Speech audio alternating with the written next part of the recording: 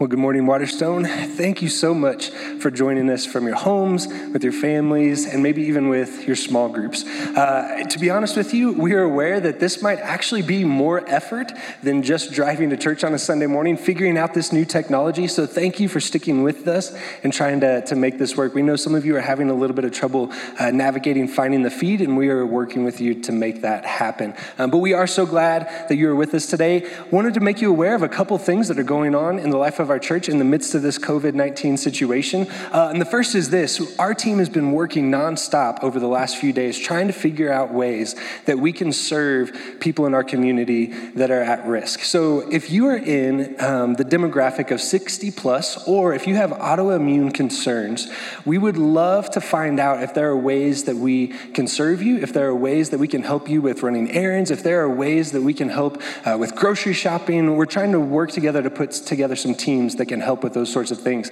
And so what you can do is you can go online to our website, and we have a COVID-19 update page. You can click on that link, and as you go there, there's going to be a section where you can give us your prayer requests or any requests that you might have for assistance. And that would help us navigate who needs our help and how we can mobilize teams to serve our community. In addition to that, when you go to our website, you will probably notice that there's been a few updates. We actually just launched a new website this week. Our communications team has been working nonstop over the last couple of months to get this tool in to people's hands. And so we're really excited about that, the new platform we have to communicate who Waterstone is, what we care about, and what we're on mission for. And so we're really excited to see this new tool launch this weekend, which is kind of a godsend because of everything that's been going on. We're going to need a lot more technology to communicate with our people. So check that out. And as you're looking at the website, we do want to say that we are still on mission as a church. Even though we are not meeting together in the same way we normally do, we are still working to serve our community, to make sure we are advancing God's kingdom and serving Him with everything that we have. And so what we would like to ask you to do is to go online and to our website. If you go up to the upper right-hand link, you will see a page where you can give to our church. And we would love for your continued financial support in this season as we're trying to navigate how to serve our community in what is a very different circumstance and situation. So we thank you for that support and for joining us today. And if you're at home now, if you have your Bibles, we are actually going to continue worshiping with the public reading of Scripture. And so you can turn to Matthew 6, chapter 6, verse 24 through 35 to read with us. Thanks. All right. Matthew 6, 25 through 34. Therefore I tell you, do not worry about your life, what you will eat or drink, or about your body and what you will wear. Is not life more than food, and the body more than clothes? Look at the birds of the air. They do not sow or reap or store away in barns, and yet your heavenly Father feeds them. Are you not much more valuable than they? Can any one of you, by worrying, add a single hour to your life? And why do you worry about clothes? See how the flowers of the fields grow? They do not labor or spin. Yet I tell you that not even Solomon in all of his splendor was dressed like one of these.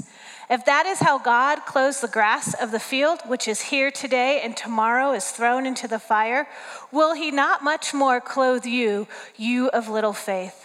So do not worry, saying, what shall we eat? Or what shall we drink?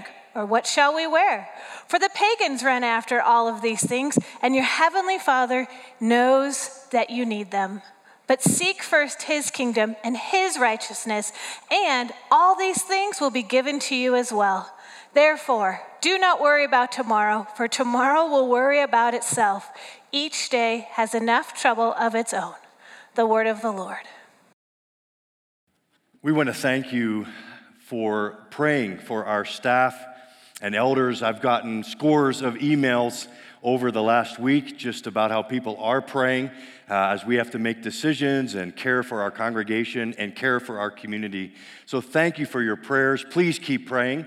And also want to just thank you for the notes of encouragement that have come. And those mean a ton to our staff and to our elders.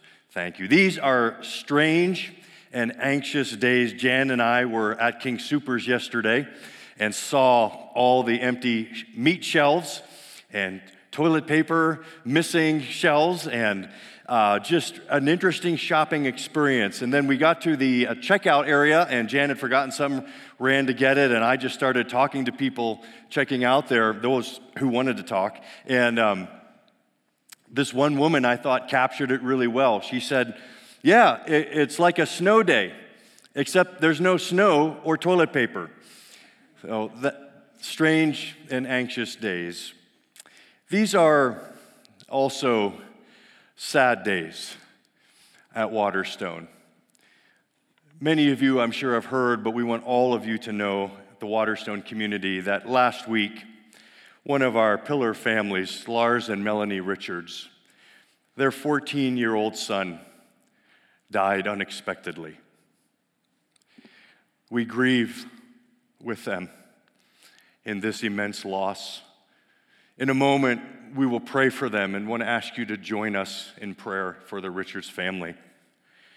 I want to encourage you two ways. One, just to stay tuned for updates. We will get updates out. The cruelty of the time as well is that they can't even bury their son yet. They can't have a memorial service because of the COVID-19 situation. So the funeral arrangements are pending. In this time, they need their community. I want to ask you if you would find Lars and Melanie Richards go to our website and onto our connected page, find their address, and please send them a card this week of prayer and words of love. Would you join me now as we pray for Lars and Melanie, big sister Ray? Lord, our thoughts and our prayers are anchored in Psalm 70 for the Richards family. Hasten, O God, save them, come quickly to their aid. Lord, help them. Be their help and their deliverer. Lord, do not delay. Father, please, this is unspeakable tragedy. We ask that Lars and Melanie and Ray, even this morning, would have a sense that you are with them, there in their home, comforting them. Bring your words to their memory. Bring your presence to their tears.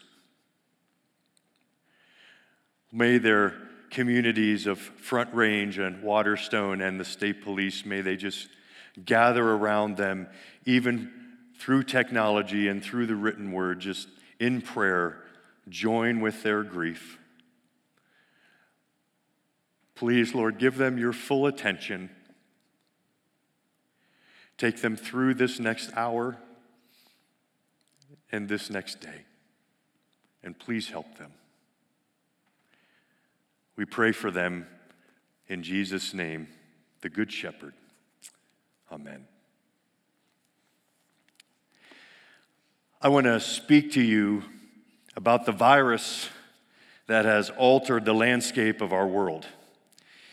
Particularly, I want us to think together this morning, along with Jesus, about how we as Christians are called to respond in times like these. An old Scottish preacher named James Stewart, he once gave a helpful distinction between the foreground and the background of life. He used the metaphor of a painting, and he said that life, like a painting, has both a foreground and a background. The foreground holds the things that are seen, the things right in front of us. We easily focus on these things, and we feel they are right there, present in our lives. The background of life is the unseen reality, that those things that are behind us and beyond us and all around us. And too often our trouble is that we see only the foreground of our immediate problems, and we lose sight of the invisible eternal background that helps frame the foreground with perspective. Our foreground right now is that the World Health Organization officially declared COVID-19 to be a pandemic. Our foreground right now is the frightening possibilities coming every hour from daily news reports. Our foreground right now is not only the physical threat of the virus, but also the threat to our economy, our jobs, our businesses, our savings, our future plans. This is the foreground, and it is unsettling. But there's also a background. There are spiritual realities and promises that frame reality with hope. And in our text today, Kimber read, Jesus recognizes both the foreground and the background of life. He is not dismissive of the foreground, our immediate needs and concerns. But he also wants us to see that that's not the complete picture.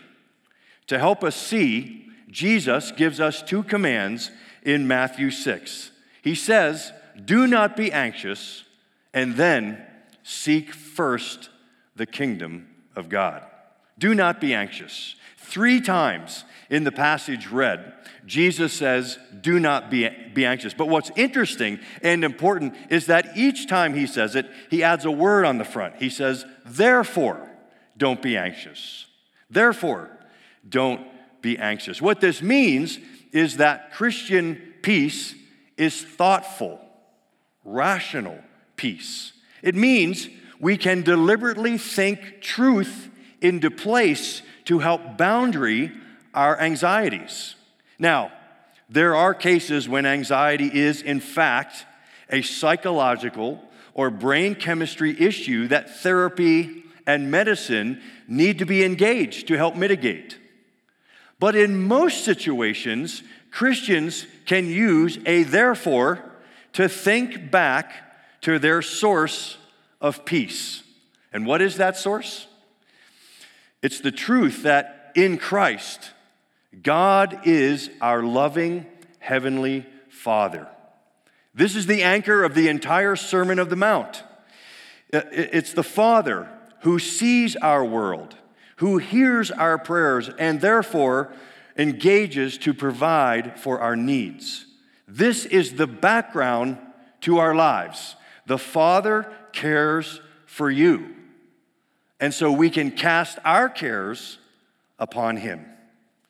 But the struggle is that the foreground overwhelms the background, and we end up only focusing on our immediate needs, and we begin asking, really being held down by questions, what if I can't get this? Or what if that happens? So what does Jesus do in His teaching? He brings the background to the foreground. He says, look at the birds of the air. Look at the lilies of the field. Who feeds them? Who dresses them? God does. God is managing the entire bird economy. God is in control of the lily fashion industry. Jesus is getting us to see the background, that behind every good thing in all of creation, even birds and flowers, is the loving, sustaining hand of our Heavenly Father.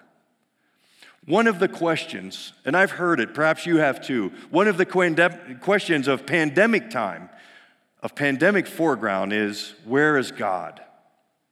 One pastor I heard answer this way.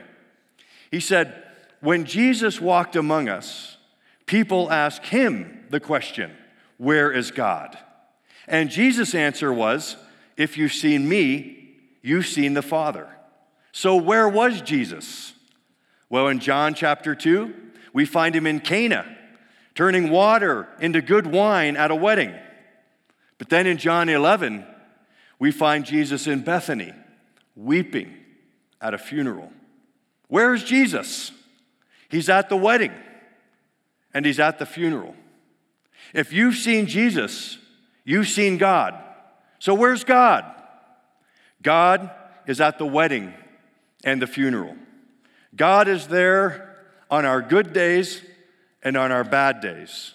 God is God on Good Friday, and God is God on Easter Sunday. He is God of the spectacular and God of the mundane. He is God of the hills and God of the valleys. He's God in the midst of our laughter and God in the midst of our tears. He's God when the market is up, and He's God when the market is down. He's God when the shelves are full, and He's God when the shelves are empty. He is God in the light and God in the dark. Where is God? God is with us. The best definition of anxiety that I've heard is anxiety is imagining the future without Jesus in it. When we realize that Jesus is present today and will be present tomorrow, when we remember that in all places Jesus carefully and sovereignly reigns, that's the background that frames the foreground, so that we know we do not need to be afraid of anything. Even on our deathbed, there is nothing that can separate us from the love and the power of God. As the hymn sings, "This is our Father's world. Let us never forget that though the wrong seems oft so strong, God is the ruler yet. Therefore, do not be anxious." But then Jesus, in addition to giving us something to think, gives us something to do. He says, seek first the kingdom of God. Jesus connects our anxiety to our seeking. He says earlier in the message in the Sermon on the Mount, the pagans, that is, the people who don't yet know God, they run after all these things. And he's talking about health and wealth and comfort. That's what they want, and that's what they're anxious about losing. Do you see the connection that Jesus is making? Anxieties reveal priorities. We get anxious about the things into which we have put our hope. Earlier in a sermon, Jesus had said, "Where your treasure is, there will your heart be also." In other words, what you're invested in will have a vice grip on your heart. So what does Jesus do? Again, he calls the background to the foreground. And he says, let me give you something else to seek after. You want to be anxious for something? Be anxious for this. Seek first the kingdom of God. What does that mean? It means believing that God is ruling all things, even pandemic foreground things, by his unseen power and with his inscrutable wisdom.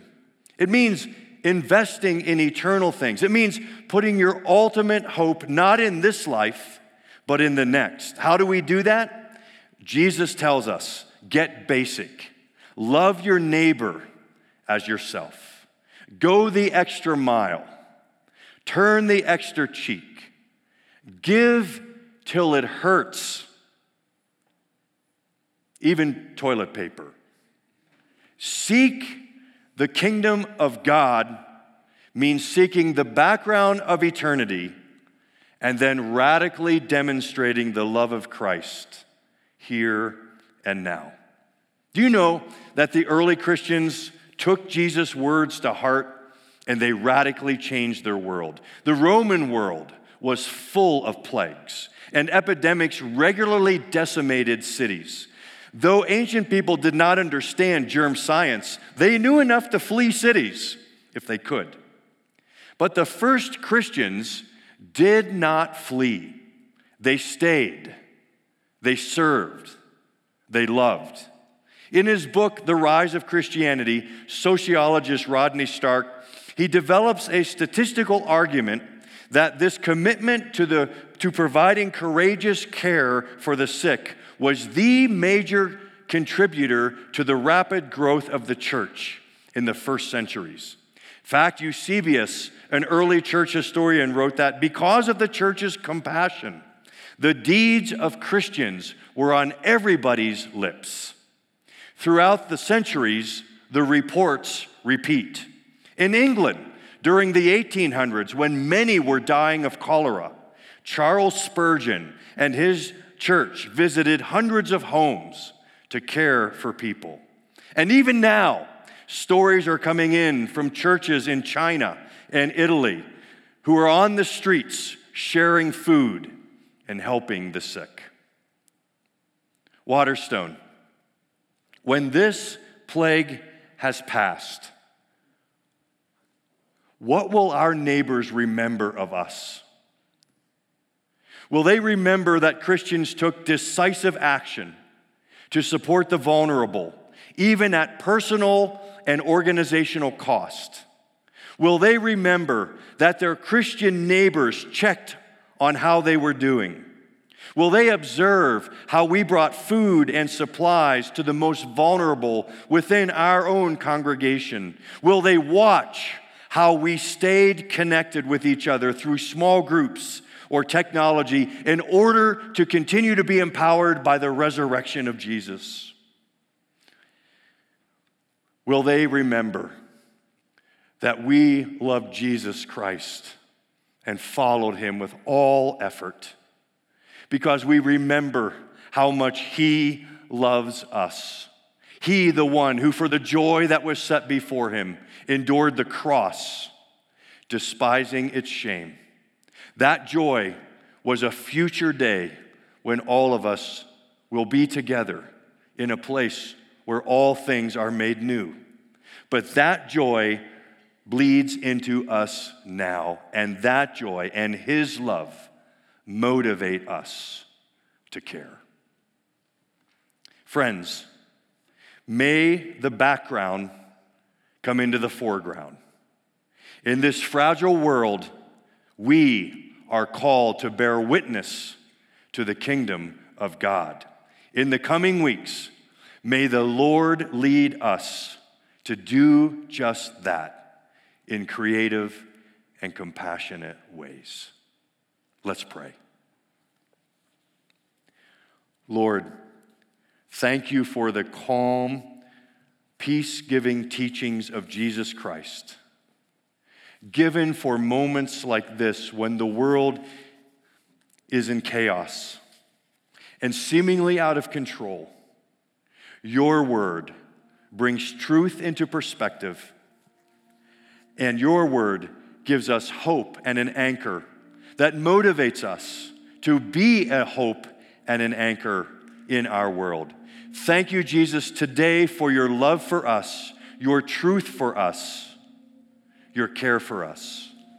And may we now take that in this next week, whatever comes, may we take it into our world with you. For Christ's sake and for Waterstone's sake, amen. Well, thank you, Waterstone, for joining us today. And as you probably have heard by now, for the next few weeks, at least through the month of March, this is going to be how we are worshiping together. I hope today blessed you as much as it did me. Singing together, Larry's preaching definitely touched me. And I don't know about you, but as I was listening to him, I had this thought that we know this illustration, right, of when you are on a plane and things go wrong, you're supposed to put your own oxygen mask on first and then help your neighbor. And I had the thought that there's nothing wrong with people getting what they need to take care of themselves and their family. That's really important in this season. But what we see often happening in culture right now is people grabbing 50 oxygen masks for themselves. So how can we as a church be generous? How can we as a church love our neighbor and seek first the kingdom? So I have a challenge for you that just came to me. It's probably the weirdest challenge you've ever gotten. But I would encourage you this week to maybe go to a neighbor and give them a roll of toilet paper. It's got to be the most awkward and amazing conversation starter you've ever had. But just to reach out to your neighbor, love them, care for them, hand them a roll of toilet paper and see how they're doing in this season. Last thing I'll say is that we are getting really excited for Easter. We are hoping so much that we will be able to meet together in our building on April 12th. Ironically, a few weeks ago, our staff and communications team and preaching team, we met together and we thought, what is the theme for Easter this year? And the theme we came up with was Easter, hope greater than fear.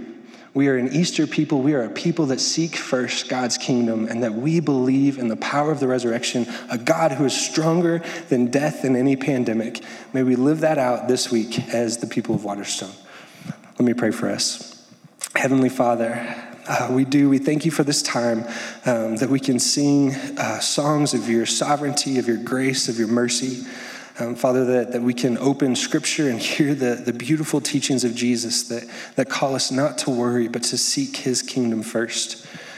Father, we do want to lift up our governing officials, the people who are in positions of power and that are making decisions. It seems, God, that so many of us are scrambling to make sense of this situation. So we just pray wisdom over our leaders. We pray wisdom over our healthcare professionals that are likely going into seasons where they are going to be on high alert and high working hours. And we pray for their strength and that we could support them as well. And Father, lastly, we just ask that we, the people of Waterstone in this season, would not be anxious, would not have a spirit of fear in these uncertain times, but that we would seek first your kingdom. In the power of Jesus' name, amen. Thanks for coming, and we'll see you guys next week.